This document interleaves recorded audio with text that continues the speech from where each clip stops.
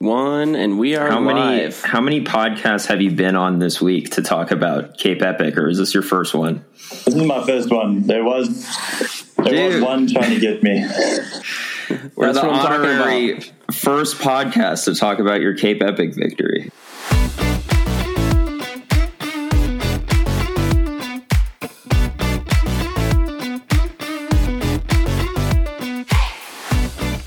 What is up, party people? We've got a special guest on the show this week, which I'm sure you already know about from the title of the episode, but in case you haven't seen, we've got Matty Beers in the house, fresh off his Cape Epic win with teammate Chris Blevins. Matt breaks down the racing for us before getting into some Cape Epic Q&A, and we even have him stick around for a couple listener questions at the end. Speaking of questions, we didn't get to that many of our normal questions this week because we wanted it to be focused on Cape Epic since we had Matt in the studio, but I promise we'll get back to our normal listener questions next week. So, if you have any questions for the show or just want to send us some feedback, hit us up at bonkbrospodcast@gmail.com or slide into those Instagram DMs. All right, let's get this party started. Hot and fresh off Cape Epic win. Thank you, guys.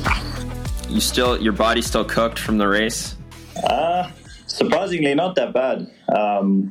Hasn't felt as rough as usual. I think because of the weather being a bit cooler, and then not having a stomach bug for the first time in like 7 years, so that's quite nice. Yeah, so I saw so many people getting sick. What is it with Cape Epic and people getting sick there? Dude, I think it's a combination of, obviously there's all those like portaloos and showers that you're all sharing, and then the water, the food, the riding through cow manure and all types of weird stuff. I think it just, and then obviously, when you're fatigued, your body just kind of slowly starts shutting down. So it's just this freaking luck of the draw, whether you make it out or not. Is that typical for South African riding? Ride through cow manure? Yeah, because we normally obviously a farmer opens the land and then they're like, cool, just send you through the middle of, straight through the shit and everything. So it's the usual standard kind of practice. Wow. Yeah. So your teammate Blevins got sick during the race, right? Yeah, he had some dodgy stomach problem. Right after the prologue, he wasn't feeling too great, and then I think also the start of the race on the first day was so hard. I think I averaged 430 or 40 watts for the first 1.5 hours. Jeez. A normalized was 470, so it was absolutely savage. And then that overload. So did you say for the first 1.5 hours or 1.5 minutes? Hours, yeah. Jeez. Yeah, that is savage. So, but everyone kind of shut down. It was just at what level were each of us going to shut down at? And I've had this a few times with Epic, is because he decreased the load so much coming in. When you do that first day, your body just completely cramps up and it's like a shock. So over the years, I've kind of kept volume a little bit up to accommodate for that. Yeah. So I'm assuming that you guys did not keep that pace up throughout the week. I'm assuming that as the week goes on, the pace decreases, or am I wrong about that? Because that first day sounds brutal. It does kind of go through a bit of a dip, but not much. I mean, the first hour is always, for me, 400 plus for the first hour. And then the last hour it's pretty grippy as well. The last day was high, obviously, because we had to get away. So I think the first half an hour was just under 500 for me, something like that. So, holy crap, man, that's insane. It's pretty gnarly. 500 normalized for 30 minutes to get away from Nino and Andre Frischneck. Yeah, I think it was 490 something. So yeah, but it was pretty nice. It was a good one. Jeez. All right, so I don't know if you're comfortable if you want to give this away on the podcast, but do you know what your FTP is? Yeah, and do you want to tell the podcast listeners? I don't mind. Everyone can change any of my data or hide. So, but it is on Training Peaks. It's 490. Yeah, FTP. Wow, and that's at 82 kilos. So I'm obviously a big guy, so it is high, but it's around 6 watts per kilo. Yeah. So that's the deal. Wow. So I don't get any free TSS out of my training, unfortunately. So Matt, that first stage when Chris, kind of had a poor second half of the race. I mean, you guys were in the front group for, halfway through at least, and then you kind of fell off the back. Did you guys have concerns that would parlay into the rest of the week, or were you pretty confident that he'd be able to bounce back from it? Yeah, it was quite a big concern because he suffered with really bad cramps in hamstrings, adductors. He was completely, the engine shut down, and we had to physically stand on the side of the road and stretch. So obviously at that point, every minute, second disappearing is you're going to have to get it back somehow. But yeah, you can't panic in a situation like that. You just have to take it, and we did what we could at the end to minimize it. And then pretty much when you finish that day, you just have to be like, shit, now it really begins. Yeah. So after that, you guys won the prologue. Then after the stage one, you guys were down. Was it a handful of minutes, 5 minutes, maybe 8 minutes? And then you kind of, Chris bounced back pretty quick and you guys won stage 2. So was then the game just trying to figure out how you were going to tick off those 8 minutes for the remaining stages? Yeah, pretty much. I knew after Chris had that bad day with the cramps, you pretty much, once you cramp, you're probably not going to cramp again. It's a weird thing. I don't know how it works. But I've seen it countless times. So I knew he would bounce back, and pretty much the strategy from there is, if you're winning, you're putting time into anyone else. So it's not rocket science. You have to win as many stages as you can, because that means you're probably putting time into other people. So pretty straightforward, but obviously at Epic it's not so easy, but we managed to do it. Yeah, we saw. So I mean, I was mostly just watching the highlights from each stage, but I saw you guys playing some pretty cool tactics for how you'd go about trying to win those stages. Once you guys were in the front selection, or off the front with another group, it seemed like you guys played a good strategy, kind of coming down the last few kilometers. Can you talk a little bit about that? Was that strategy coming in, or were you guys talking about that more in real time? Yeah, it was we played the similar tactic last year on stage. I think it was 3, where obviously my physiology, I'm not a sprinter. I'm more of a wounded giraffe when I try and sprint. So that's not an option. For me, it's not an option.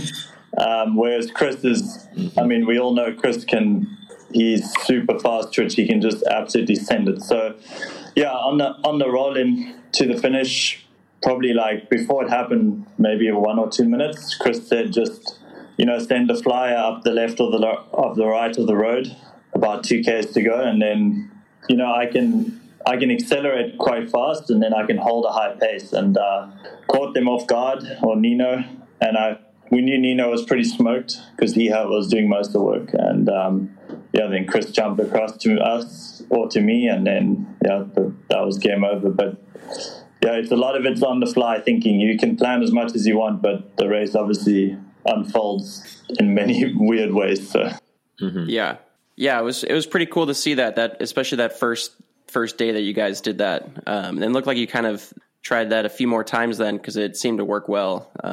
Chris has so much snap. It was crazy to watch from the flyover cam, you're off the front, and then before you know it, he's put in 100 meters on the other 2 guys. Yeah, and then the other day, it's actually pretty impressive how much endurance he has, because short track world champion, and obviously he's got a great sprint, but in such a long race like this, back-to-back days, he seemed to do just fine. Yeah, it's crazy. like when it's just hard on like tempo the whole time, he kind of like, he says his body gets like almost quiet, or like it starts to shut down. And then as soon as we start like punching quite a bit, like maybe little uphills, and he kind of like sparks life back into him, and then he's a complete rocket. So on I think the next stage win that we got, where he kind of held up the group, which they weren't very happy about, but I had a rear tire going flat, so up for about 5k, and I knew the finish from another race we do here called Wines to Wales, and I knew if I got in there first that I could kind of nurse the wheel down to the finish line, and then he could just snap across to me. And yeah, it's crazy how it just works out, but you have to just, we communicate well during the race, where a lot of the other teams don't, so we take advantage of that. Yeah. Speaking of that, so it seems like maybe it's just because whenever somebody gets a mechanical in this race, all the cameras are on that person, so it seems like it's a mechanical heavy race. I don't know if it actually is, but it seems like people are getting mechanicals all week. Are mechanicals actually higher at this race than normal? And do you do anything with your bike setup that would be different than a normal race to compensate for that? Yeah, so just the nature of the course, they really take you on stuff that you would never ride in a normal stage race. Like, obviously no one would probably enter because it's so shit. And but with Epic, it's okay because it's Epic. So yeah, everything is just a lot chunkier. It's pretty much trails that have never been ridden, maybe a few times. And then yeah, with our what we changed, the only thing we changed is heavier tires on the rear.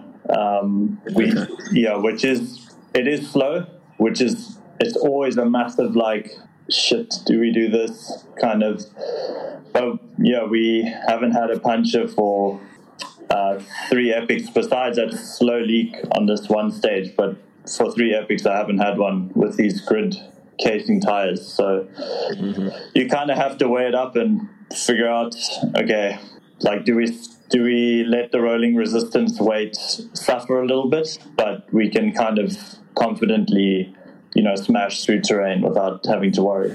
Yeah. So this stuff that they're taking you on, this is not stuff that the locals like ride on a regular basis. It's just random crap out there in the wilderness or something. No, it's not random crap. It's cow crap. Yeah, exactly. Yeah, a lot of it's, so how Epic is, a lot of it's private land where you can't normally access. I know from because I'm an old dude and I've done like 7 epics, I know most of the routes because you can only do so much. So that's why they need me on the team. So I kind of know where we're going most of the time. And then, but yeah, we don't ride that race. We don't ride any of these routes, almost the really rough parts, until Epic comes around. So yeah. Okay. Like you can't pre-ride it either? You can't? No, they don't. They used to give GPX and route maps back a few years ago, but then there was like massive problems with, obviously everyone would come out in February and then they would go and trespass riding all the routes, and then the farmers absolutely lost it. So that ended quite quickly. But we sneaky and we look at the towns that the Airbnbs get booked in March, and then we kind of like know where the course is going off of that. Sure. So how do you approach it then, like every day? Granted, you said you've done enough epics that you know a lot of the routes, but for someone like Chris or, any of these other teams coming in, how do you approach it? Are you you're just on-sighting every trail of, I don't know what's around this corner, but we'll find out in a second kind of deal? Yeah, we obviously go through the route every evening for the next day. And then obviously my input and the performance manager, Mike Postumus, who's sports scientist, myself and him are good friends, and we've done the same amount of epics, so we pretty much know everywhere they're going to take us, and we relay all that information off of. We do get a map actually the night before for the photographers, so off of that, we have a look, and then we can say, okay, cool, we know exactly where we're going tomorrow. That was from, Epic 2014. We went through that river crossing. So it helps a tremendous amount, like having the local knowledge and just doing the race so many times. Mm-hmm. Yeah. Hey, Matt, so I've got a gear question for you. So when I saw you first line up for the prologue the first day, you weren't wearing any sunglasses. And then you did that a few other stages. Do you normally not ride without glasses? Or do you normally ride without glasses? I do ride with. I always start the stage with glasses, but then normally at the end I don't have them. I don't know why. I can't stand it if there's mud. I'd rather just have it coming in my eye and then just clearing it out. Otherwise, I can't see. So maybe I'm just a dumbass. I'm in agreement with that. Like wearing, so unless it's perfect conditions, wearing glasses off road is actually somewhat challenging because I feel like I can't see as soon as we hit the first bit of mud. Yeah, exactly. I'm often taking my glasses off too, especially if it's like a rain race or something. I don't understand these people who have their glasses on the entire time during a rain race. Yeah, I wear contacts, and if my contact falls out, I'm like literally blind. So like, yeah, I can't even risk it. Can you just get prescription glasses? Well, yeah, but the whole point of what you were just talking about was like being able to ride without glasses. Yeah, I guess that doesn't help the problem at all. Yeah, Chris also has to wear. Yeah. Okay. Yeah, I was just curious. I didn't know if there was a strategy there. Yeah, no, just can't see really with the mud splatters. Okay, I just let it go in my eyes. That's fair. Yeah, you're so tall. It's probably hard for the mud to actually get up there. I think it does help. Yeah. So towards the end of the race, the battle between what was it? Speed Company Racing. That's the team that got second. It seemed like it was super close, and then they had like some catastrophic mechanical where they're just one of their guys' rear derailleur just blew up or something, and they literally had to replace a derailleur mid-stage or something like that. Yeah, I mean, how common is stuff like that out there where I don't think I've ever had a derailleur just completely fail on me mid-race unless the battery's running out. Yeah, so they had, I mean, this type of thing does happen quite often. It's funny enough because so we had just gone through a tech zone, and at Epic you have tech boxes with we have spare derailleurs. You can basically like jip a bike out of these boxes, and we had just passed one. Sure. Maybe 1-2 Ks, and we were riding behind him through a field, and because we're riding through like vineyard or apple orchards or whatever, there's a lot of wire from the farming equipment or just fences, and I saw the piece of wire go into his rear mech, and he had a ceramic speed oversized pulley thing. And yeah, basically I saw it go in, and he just pedaled through it, and then I basically had like a jockey wheel flying at me, and I was like, oh, have fun, mate. That's going to be a good one.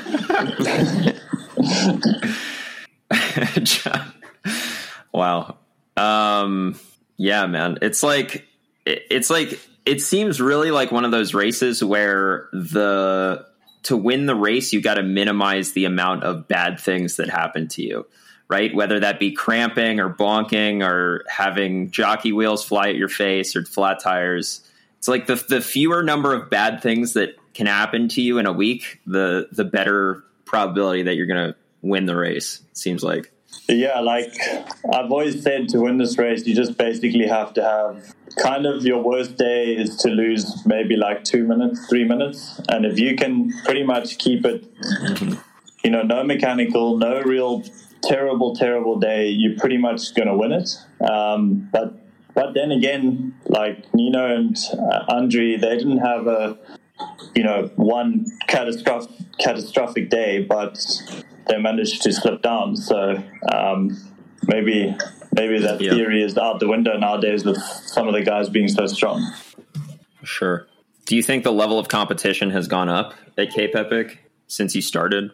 Yeah, I mean, I think the guy I first started racing Epic with, we did it for GoPro back in 2016, and we were cracking I think it was top 20, top 15s on stages, and I mean, we were like, he's the same fitness now, or he's actually fitter now, and then this year he was struggling to like crack a top 40, top 50, something like that. And obviously, so I think the depth from like the top 5 down has just become extremely deep. Obviously, us top 3 guys were kind of there alone for most of the race. But yeah. Yeah. It's kind of, and this is sort of relevant because you're going to come over and do some US gravel racing this year. But I mean, that's super similar to what kind of US gravel racing has seen as well. I mean, like, for example, Unbound before last year, one person ever in the history of the race had gone under 10 hours. And then last year, 25 people did it. So, yeah. I think it's cool. Should we, go ahead. I think it's easier now with obviously like equipment, training plans, people with like understanding diet, everything. I think it's just kind of, it's easier to understand and access now. So I think that's why, I don't know, that's how I think it is kind of leveled up. Yeah. Yeah. Sort of just the natural progression of the sport. It's going to get faster. Yeah. On that note, so you're in the, you came over to the US and you did some gravel racing last year. But now you're in the Grand Prix. Do you plan on just coming to that's obviously a lot of traveling from South Africa to the US. Do you plan on just staying in the US, during your winter, our summer? Yeah. So, I was going to do Sea Otter, but, I no longer am doing that because I have obligations here that I kind of have to meet, with races and sponsors. So yeah, basically how I'm planning it is to race 5 of the 7, so minimum that I can do, and then stay for Unbound and Tasha. I will stay 1 block, and then I will come back for the end of the year block, basically Schwarmigan, the Rad, I think it's called the Rad, and then Big Sugar. That's kind of how I've structured it. Yeah. Gotcha. For it exactly like you were saying, for the travel and just, yeah. Yeah, makes sense. So you'll be skipping Sea Otter and Leadville then? Yeah, unfortunately. I think last year, what did you get? 6th place at Leadville? Is that correct? Yeah, 6th or 7th or something, yeah, like that. Yeah. How do you usually do at altitude? Is altitude a struggle for you, or are you fine with altitude? I mean, there's altitude and then there's fucking Leadville. I don't even know what that is, but when I think of altitude, yeah, that's a good way to put it. Yeah, when I think of altitude, it's more of, for us 1,600 meters, and then I mean Leadville's like double. So I honestly didn't even know how I would respond, but there's a few things I would do differently, but there's no way that I could ever win that race. Definitely not. Yeah. I think probably the race that you have a really good shot of winning is Unbound. It seems like a really good course for you because you obviously have a lot of endurance, and it's not a flat race, but it's rolling hills. I mean, it's like Gravel Locos kind of, but the gravel's a bit rougher. So I don't know what you think about that. I don't know if you're really gunning for Unbound or if you have a particular Grand Prix race in mind, but that's my thoughts. I mean, Unbound is definitely one I've looked at and what I've wanted to do. I think the biggest problem for me is also heat. I know it gets very, very hot out there, and there's a big engine on me, so like I do have to be very careful in the heat to not overheat, and I'll have to do a lot of like heat adaptation leading up towards the race. So if probably last year would have been the best year for me to do it in those cold conditions, but cold, cooler. But yeah. I mean, that was pretty cold for Unbound last year. Yeah, it was a bad year to miss it, but oh well. Yeah. Cool, man. So with the Lifetime Grand Prix, was that something that you sought out and applied for, or did they come recruiting you? No, I applied for it. I actually wasn't going to. I think I applied on literally the last, the final hour. I spoke to Keegan. Wow. And the little bastard talked me into it. So I was like, okay, fine, I'll do it. I'll try. Let me see if I get in. If I get in, then obviously it was meant to be. And yeah, that's pretty much how unplanned. Dude, of course they're going to let you in, man. Well, dude, Keegan's got to be recruiting international talent now. he's only making us like mid-pack guys our job even harder. Yeah. So I've got a question actually related to Keegan for you, Matt. So you raced Keegan a handful of times last year in some of these longer races, Leadville particularly. I know you were at. He wasn't at it, Gravel Locos, I guess. Maybe Sea Otter. Were you at Sea Otter last year? There were a couple races that you raced against Keegan last year. So after racing Keegan and then racing with Blevins for 6 days, do you think if Blevins were to do the Lifetime Grand Prix, he would give Keegan a solid run for his money? Because last year, I mean, it was like, kind of a runaway show for Keegan. Yeah, I mean, I think... And obviously you too. I mean, you can throw yourself in the mix too, but... Yeah, I mean, judging off of, Chris's BWR in Arizona, I think that was a pretty good sign of, he can definitely roll the punches there.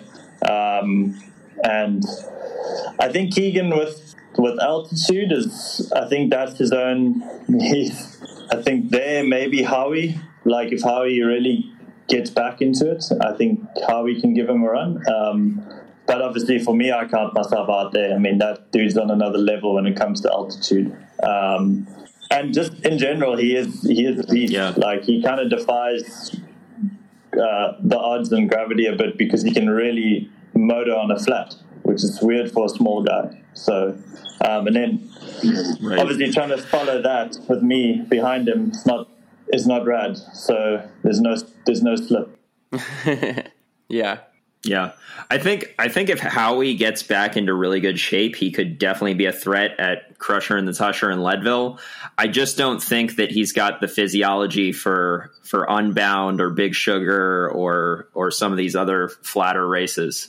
I could be wrong. He could totally prove me wrong and win the race, but it's just my kind of like grasp on the situation. Yeah, I agree.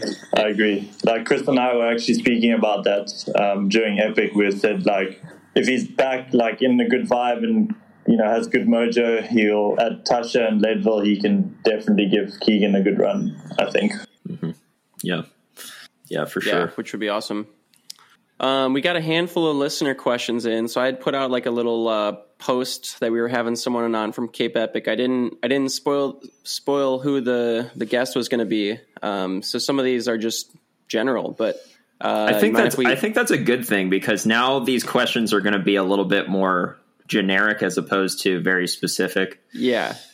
So mind if we go through a few of these, Matt? Yeah, go for it. Okay, so this one comes from David, and he wants to know, how did the SRAM flat top chains win the race when Dylan says they're so slow? So I'm guessing, were you running the new SRAM transmission drivetrain? Yeah, we were. I think I got it that's 1 day before I raced, 2 days. So that was interesting. Wow. Yeah, felt good. Like for a big guy like me who's pushing obviously a lot of watts, like being able to just hold that shift in and I could just fully sit at 600-700 watts and just shift. It didn't matter. Like, it just shifts like boom, boom, boom perfectly every time in the mud, whatever. That was pretty, like, I didn't have to like kind of let off, which was a really nice feeling. And but yeah, I don't know, the flat top, it does look weird, and I know it is very slow, so maybe on the gravel wouldn't be so good. Yeah, I mean, I think it just goes to show how strong you are that you were able to overcome that 2 to 3 watt loss there. Well, he's got like 500 of them, so there's yeah, exactly. When you've got 500 watts to work with, what's an extra 2 or 3 watts? 500, same shit, different day. So this next one comes from you. So were you a listener of the show before coming on the show this week? Because you submitted a question yourself. I do listen to the show. I enjoy it when I don't want something too serious. That's awesome. So thank you guys for keeping me entertained. Yeah, I was letting Scott know that your favorite presenter, which is Scott, Matt's going to be pissed that Scott's not on the show. That's all right. But I don't even getting know him on the doing. Show is like pulling teeth. So yeah, I knew it would be now he's all like big time Euro guy. I knew it would be a tough one to grace his presence, but it's all right. So did you in fact wear Aero socks? No, I did not. I was thinking about it, but we have to wear very specific socks, so it was not allowed. Dang. All right. Well, see, it just goes to show it's just showing how much stronger you are. Like, not only we're talking about the flat top chain and no Aero socks, like, at least you got, I saw you guys switch back and forth between the Aero helmet and the non-Aero helmet. Maybe Blevins was on the Aero helmet all week. I saw you switch back and forth between the Aero helmet and the non-Aero helmet. Yeah, that was my only gain I could kind of get at that point, because we didn't know with the kit order as well with skin suits, because of me having SA champs like 2 weeks before. We couldn't get skin suits made, so I was just on the back foot, man. Just so many watts just being thrown away, but it's all right. Dang. Wow. How nice of you to take on that kind of handicap. Yeah, for real. All right, so this next one comes from Mark, and he wants to know, what kind of fitness increase do you expect to see from a race like this? In terms of, like, are we getting, like, training peak metric or what? Yeah, or just like, like coming off like would you consider this to be like a fitness booster, or will it actually like hinder your overall fitness in the grand scheme of like, the next few months? Okay.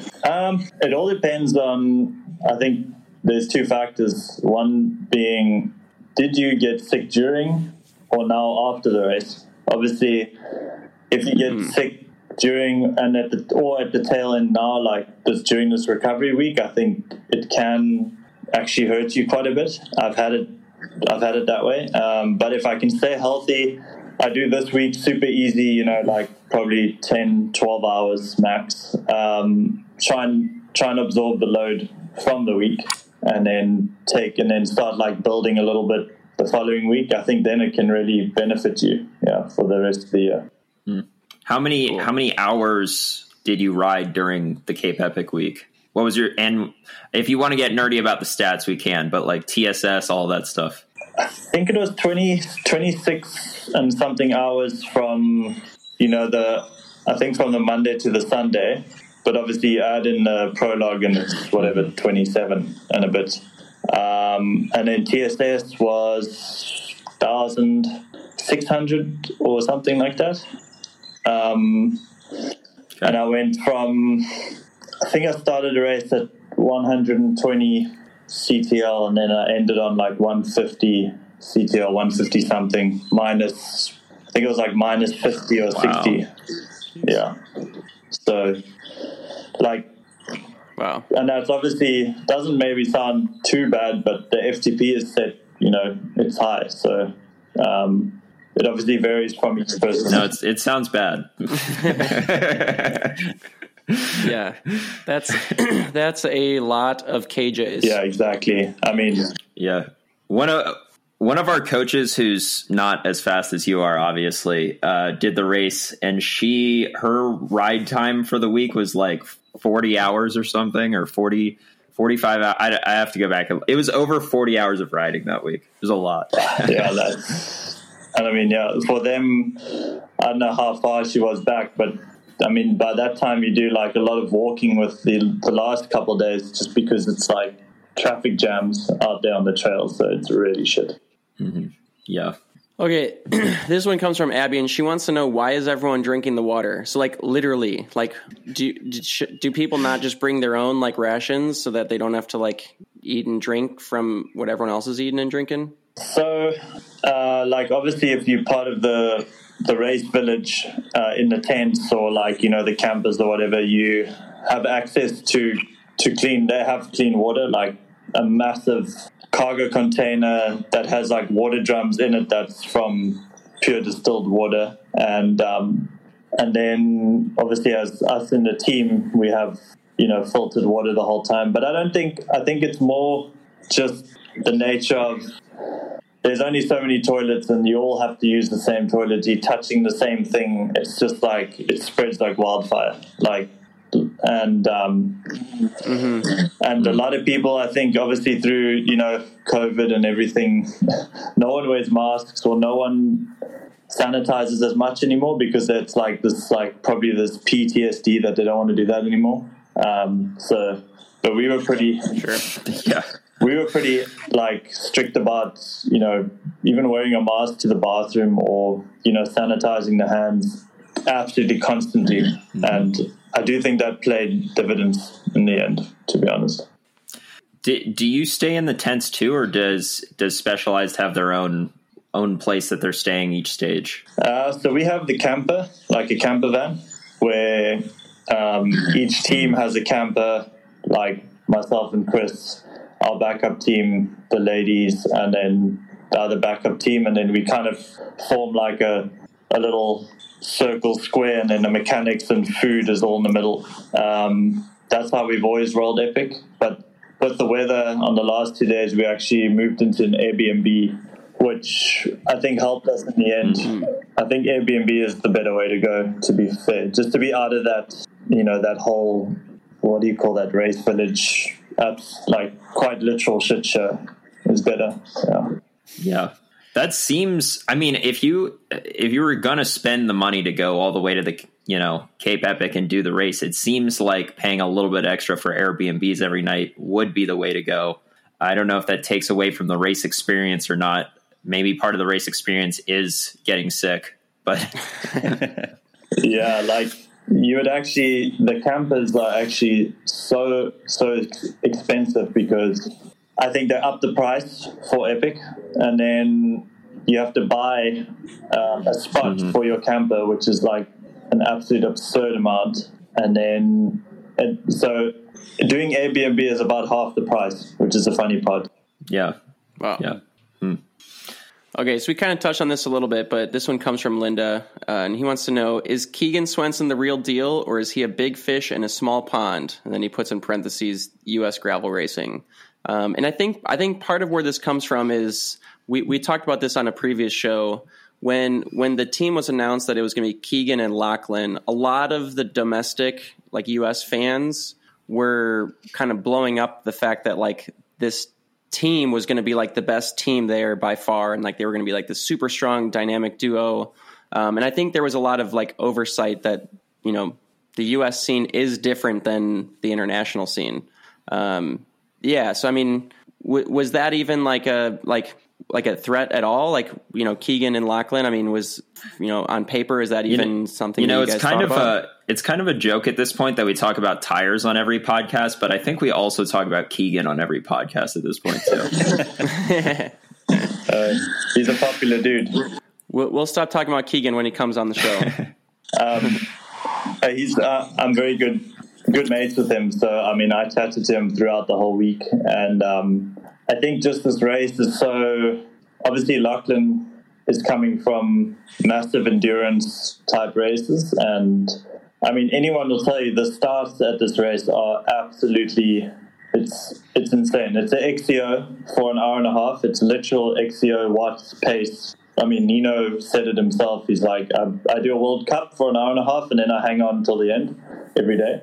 And I think that to Lachlan, who's, he's never done XCO, he's never been experienced, like he's never been in that situation. I think it does hurt him really bad, and then it obviously hurts your endurance at the end. So, I mean, maybe like now doing it at the sharp end this year, he's obviously never done it at the sharp end. He did it last year, 2 years ago with some other guy that was pretty slow, So maybe he can change his approach a little bit. But, I mean, they both have engines, obviously. It's just, it is very different. Like, it's something you can't explain, and it's until you're in it, and it is aggressive, and it's like no one gives a shit. So, yeah, I think maybe a bit of a learning curve. Yeah, and that's what I was going to say is, being that, you've done it so many times, Nino's done it so many times, like a lot of the guys that are, that are up there, at least one of the riders on the team has some experience. As far as I know, I think Keegan and Lachlan had each done it maybe once, maybe Keegan's done it twice before. First time they were doing it together for sure. And, like the races, like being the fact that the race starts with an XC race, like that means positioning matters a lot too. So if you're sliding in 15th, after the first 30 minutes, it's tough to make up that time up to the leaders. So yeah, I mean, I think there was just, some lack of experience there. I mean, I'm sure if they did it again next year, those two, they would have a much better result. I mean, probably not near the front of the race, but, maybe crack at top 5 or top 7.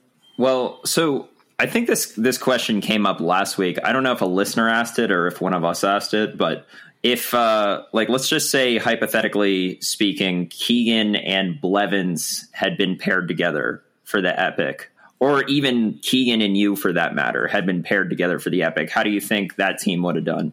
I mean, I think Keegan definitely has the engine and to be on the podium and win stages. I don't think that's for sure not an issue. I mean, he showed it last year with Maroc. They were up there like at the front every day, and they got away a few days with Speed Company, and then they came third on the last stage. So that it obviously shows like he is capable. It's just finding someone that can also push him a little bit. Yeah, he has the potential for sure, but it is hard to find with all the sponsor obligations, and it is a nightmare. Yeah. Yeah, I said this on the last podcast. I almost feel like and I don't know how you feel about the team aspect of Cape Epic, but I would almost rather it not be a team race so that we could see who the strongest rider in the race is, as opposed to who the strongest two people in the race is. Yeah, I mean, I totally agree. It would actually, I think, alleviate a lot of admin and stress. And I have heard rumors that it could be like this from 24 onwards, so we'll have to see. Is there a reason why they've done the team thing for so long? Probably due to the fact of, obviously that's how it started, a team's race, and then it does play like a very cool dynamic, obviously, with like you're as strong as your partner.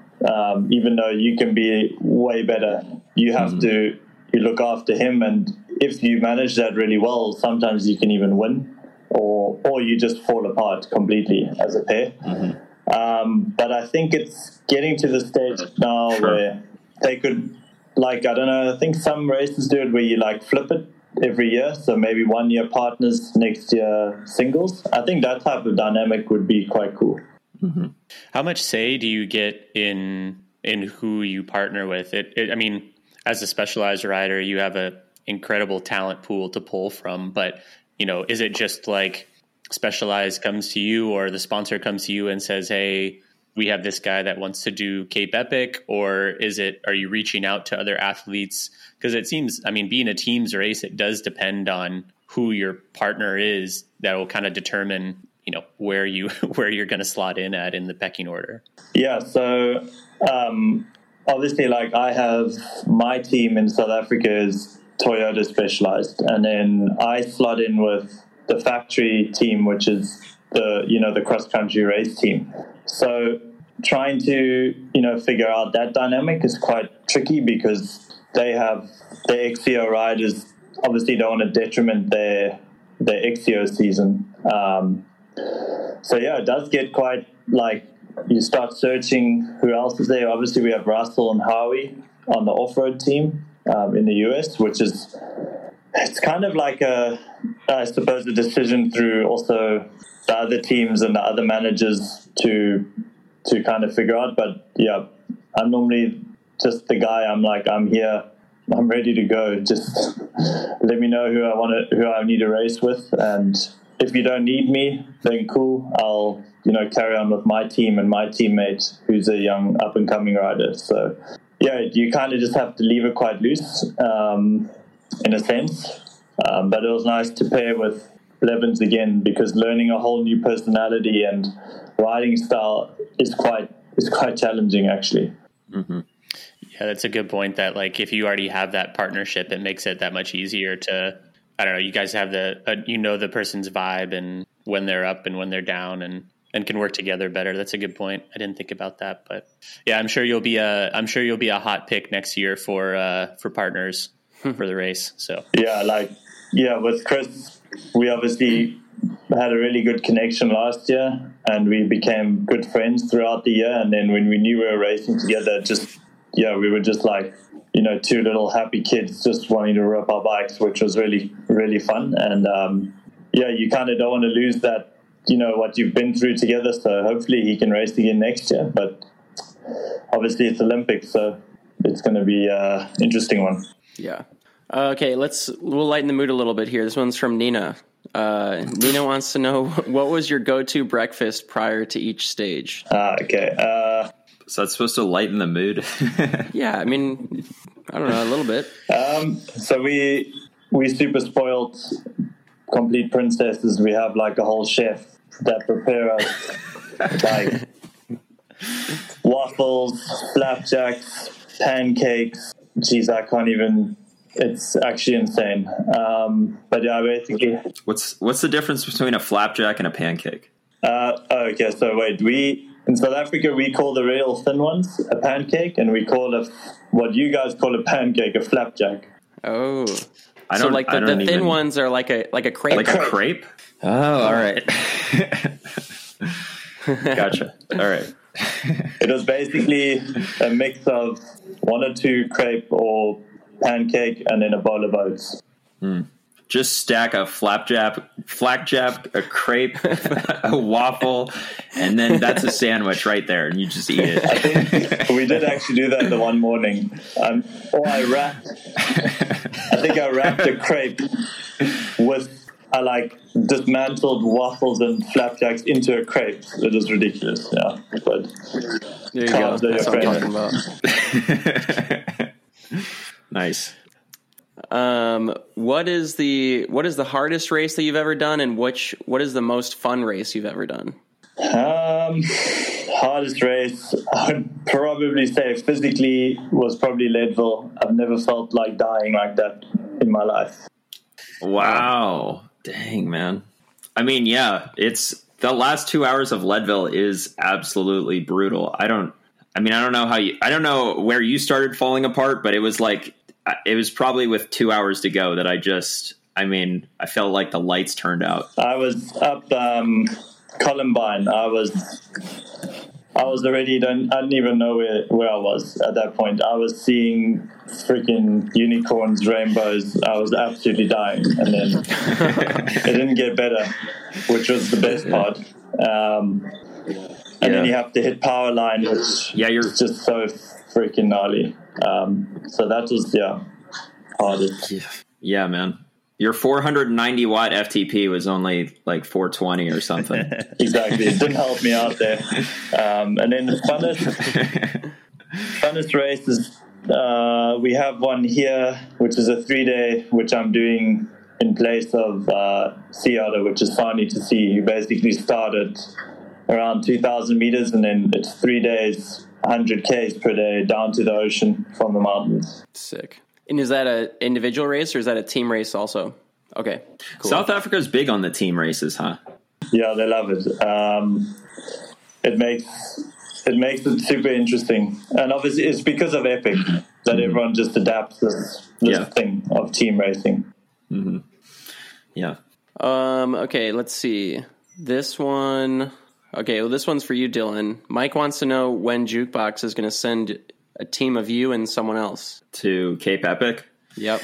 I don't know. Well, I can talk to them about that. I doubt. I don't know. I doubt that would happen, but we'll see. Who would they send? Me and Roberge, or me and Alexi, or me and Phil Guyman? The two YouTubers, me and Phil. That would be funny. That would be funny. Okay, last one here. What is your number one advice for a first timer doing an epic event? So it sounds like this person's doing Swiss Epic. Never done Swiss Epic, but I know there's a lot of climbing, so you're going to need to, and the technical, the descents are apparently super technical, so brush up on your skills, technical skills. Buy a dropper if you don't have one, I would recommend, and and you probably don't have to worry too much about stomach bugs there. They're a lot cleaner country than we are. Yeah, I noticed Chris was riding without the dropper. Yeah, but Chris is he's a different animal. I mean, yeah, I don't recommend, but yeah, I thought that was interesting. Did you use a dropper all week? Yeah, I never. With how tall I am, I'll die if I don't have a dropper. I'll just eat shit immediately. I never ride a mountain bike without a dropper either. At this point, I mean, I even had the dropper on at Leadville. Yes, I didn't have one for Leadville just because I didn't bring it, but I wish I did because I felt so sketchy. And I also think the aero tucking, I passed a lot of people just dropping my dropper and just not pedaling and passing them. Yeah. We could have a whole podcast on how I think a dropper is actually faster at Leadville, but Adam has a contrasting opinion on that. Yeah, I currently don't even, there's not a dropper post in my house. I don't even own one right now. The other thing about Leadville last year is it was like the year of road pedals, man. Like the top 10, it's like 8 out of the 10 had road pedals. Yeah, I also got dragged into that. I didn't really understand it, and then I just did it because the pressure was there. I mean, I actually had road pedals as well, but it was just crazy how many. It was crazy how many people did it. Yeah, I don't know. I mean, I didn't unclip my feet once the whole time. Like there wasn't even like a corner that I needed to like unclip a foot. Mm-hmm. I mean, for Epic, we could run road pedals for pretty much all of it. Besides, there was that one day where we had to run down, like it was like just under a mile long, like a run. But other than that, you don't unclip once, really. So yeah. We were tempted for the TT and for the prologue, but then you have to mess with saddle heights and things like that. So we just left it. Yeah. Mm-hmm. Hey Matt, I've got some question for you. So, are you familiar with Kenya very much at all? Like, have you traveled there much? I've never been there. No.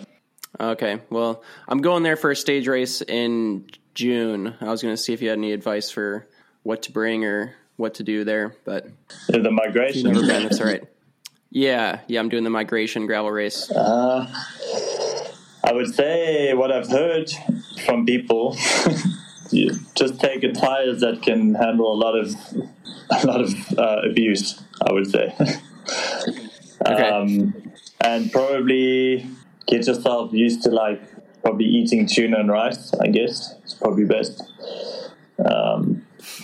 don't touch the weird food. Okay. Yeah. Keep it simple. Keep it simple and Okay. but mainly the bike, like just have robust stuff, because I've heard it's super gnarly, like mountain bike shit. Yeah. Yeah. Yeah, I'm I'm leaning towards bringing a drop bar mountain bike. Yeah, I would. Like a gravel purpose, but that way I can fit some bigger tires on it. Yeah, I would say that's a good option. By the looks of it and what like Lachlan has told me and speaking to the race organizer and stuff, sounds like a good option, to be honest. Okay, sick. I'll do that then. Adam, do you know what tires you're going to go with right now, or no? I just ordered some Conti Race Kings yesterday, so probably those. Okay. Yeah, the Race Kings are fast. They're, for mountain bike standards, they're not the most puncture resistant, but they are more puncture resistant than the majority of gravel tires. And I don't even think that it's interesting, because I think gravel tires, the rubber is actually thicker, but because the volume is so much lower, that's why you get punctures on them. Yeah. So. Yeah, I'm not like super hard on tires usually. Like I've only ever flatted, I think, twice in a race. Like I just. Oh wow! All right. I don't know. I don't flat very often, but I'd still like some extra cushion and protection. Not riding hard enough, dude. Dude, I don't know. I mean, I push the limits, but yeah, maybe not. Matt, I have a question. Do you have any connection to find some Pathfinder tires? Because Dylan bought all of them that exist on the continent. So maybe when you fly over for your first gravel race, you can bring some. Is this the 47? Yeah, exactly. Or 42, whatever. We also don't have any here. So I think he must have cleaned us out. What? Dylan bought them. Dylan bought all those too? Yeah. He completely fucked us. Huh. I have one pair of 47s in my garage, and I've one. Dang, man! And I've got them from the tire engineer at Specialized at Gravel World Champs. Nice. All right. Well, I won't tell you how many pairs I have. Just make me seem spoiled. What else you guys got? Anything? That was all of our listener questions for Cape Epic. At least we've got like a shit ton more, but they're not Cape Epic specific. Should we do like one or two of the normal listener questions, not Cape Epic? See if Matt Beers has any wise words for the regular listeners. Yeah, we could do that. Let me pull them up. We also didn't talk about the fact that about the women's race. I don't know if we wanted to bring that up at all, but I did have the results pulled up. Let's see. Okay, do you guys know, since you guys are in the Grand Prix series, do you know, and this one comes from The Life of Timmy D, who's going to be covering the Lifetime Grand Prix series as far as like live coverage for the races? I don't think it's going to be live covered. I mean, I could be wrong about that, but I think Flow Bikes gave it a solid try and decided it was too hard. So I don't think there's going to be live coverage. I could be wrong, but okay. Yeah. I didn't know if you guys from the inside had heard anything. Yeah. No. Okay. So this one's from Xander, and he wants to know what you guys think about bird spokes. Would you guys run them on your bikes? And do you think the weight savings and ride quality benefits are worth it over a normal spoke? So if you don't know, the bird spokes are like, I think they're made out of like some kind of fabric. Yeah. It's like rope. It's like a shoelace. Yeah. You've seen these, Matt? It's interesting because when the spoke is not in tension with the wheel, it's floppy. It's like literally a floppy spoke, like a string. So, but it is really light, and a shocking amount of weight from your wheel comes from the spokes. So when you replace all your spokes with these bird spokes, it actually does reduce the weight of your wheel quite a bit. I have no idea about the ride quality. I've never ridden bird spokes, so I can't speak to that, but I do know that it's lighter. It's lighter, so therefore you should run it. Is that what you're saying? I'm not saying anything. I'm just saying it is quite a bit lighter. I've heard some people ride them. I think Specialized were trying some on the Rovals, and apparently it's just unbearably stiff. That's what I've heard from the ride. Unbearably stiff. Interesting. Okay. Like when it does get tensioned, it's just like, there's no real give or flex in at all. But that's what I've heard. Yeah. That's interesting. Yeah. Seem like they're really popular in the fat bike community or something. Adam, am I right about that? I mean, I would say the only reason would be because they're a Midwest company, and like fat biking is still kind of popular in the Midwest. So where is Bird Spokes based out of? I think they're out of like a Minneapolis area. Yeah. I've talked to them at like race expos and stuff. It seems like a cool company. I've never tried them, so I can't speak to the ride quality or anything like that. Yeah. Let's see. Okay, we'll end it with this one. We can let Matt in on some of the normal talk on the show here. So here is another amazing gravel race tire question. I'm riding Barry-Roubaix, and they have an OG Moots route, which clears 35s. Alternatively, that sounds like a cyclocross bike. It must be, yeah, 35 mil tires. Alternatively, they have a steel hardtail drop bar bike. That's what I'm talking about. With a suspension fork that can fit up to 2.4 inch tires. Is Dylan passionate enough about his fat Specialized Pathfinders that he would race them on a mountain bike over using he calls it his gravel bike? The weight difference is substantial, and it's 7 or 8 pounds weight difference. Yeah. So basically, he wants to know, should he run the steel, super heavy drop bar mountain bike with 2-inch tires, or basically a cyclocross bike? At Barry-Roubaix, absolutely don't use the mountain bike. Use the Moots. There's two reasons for that. One of them is that the weight difference that you just threw out there, which is substantial. 7 to 8 pounds is nothing to sniff at. And then also the aero difference between a cyclocross bike and a mountain bike with a suspension fork is going to be pretty substantial too. And Barry-Roubaix is fairly smooth gravel from what I've heard. I haven't actually ridden Barry-Roubaix, but I know that people do it on road bikes. I don't think a road bike is the right call, but I don't, if you have to do 35s, I don't think it's the end of the world at that race. Yeah, I don't know what the actual route is like, but I mean, you can get pretty sandy on 35s, so I reckon just do it. Yeah, agreed. Tyler, anything else to add?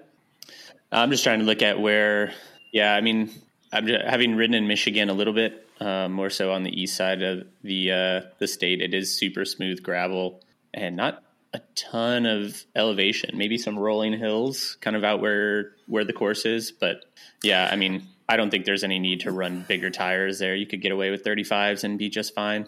Knowing what I know about Barry-Roubaix, which is I haven't actually ridden the race, but I've heard a lot of people talk about it. I've seen pictures, I've seen video. If I were to go to Barry-Roubaix, the tire I would probably use is the Challenge Strade Bianche 40s, because those tires are insanely fast. And my two big gripes with them is, one, they flat easy, and two, the largest size they come in is a 40. But there, I don't think there's a high risk of flatting. So that's one of them out of the way. And then the other one is, I don't think you necessarily need a massive tire there. So a 40 is probably fine. So dude, that's probably the tire he can't run a 40, bro. That's what. Well, they also come in a 36. So okay. Inserts or no inserts? No. Maybe there. I almost never don't have inserts in my bike, but maybe there you can get away with it. So no inserts, dude. Matt, did you run inserts at the Epic? I was just about to say, that's the one thing that I personally in South Africa as well, that we don't even know what these things are, basically. Okay. Have you ever seen a pool noodle? like you use for swimming. Just put one of those in your in your bike. I've seen it, and it just, I don't know. I mean, we've never really. I think it's because also we run quite hard tires in general. Well, I do personally, so I've never really found a need. Like I'm a high pressure guy. I don't like my tires rolling and stuff. Well, Matt, I don't want to give you any more advantages because we're going to be racing each other, and your FTP is already so much higher than mine. And but I will let you in on this little secret. If you lower your tire pressure on rough terrain, it actually reduces the rolling resistance. And the problem with that is that if you run low pressure, you're going to bottom out your tire into the rim and cause a flat. And the solution to that problem is to run the insert so that you bottom it out into the foam. I mean, that makes sense on the gravel for sure, because I've just been running, hard tire pressure, and because I'm quite heavy for most guys, like to find that balance is pretty difficult. But what you're saying, it makes perfect sense. I'll just have to buy some in the US because our distributors don't know what they are. You don't have to buy any. You can just keep doing what you're doing. That's crazy that they haven't made their way to South Africa yet. But just swing by Dylan's house before Unbound, and he'll set you up with some 47 mil Pathfinders with. Actually, inserts. No, I'll set you up with the Tannis inserts. I got a pair for you. Just no one. Yeah. He knows. He knows. Cool, Matt. We'll let you get going. We've taken a lot of your time here, but we appreciate you coming on. Look forward to having you over here for a couple blocks again this summer. We look forward to seeing you guys. Talking some shit in real life will be good. There we go. Yeah, that's what we like to hear. Yeah. All right. Let's shut it down. We'll see you guys. See ya. You go well. Cheers.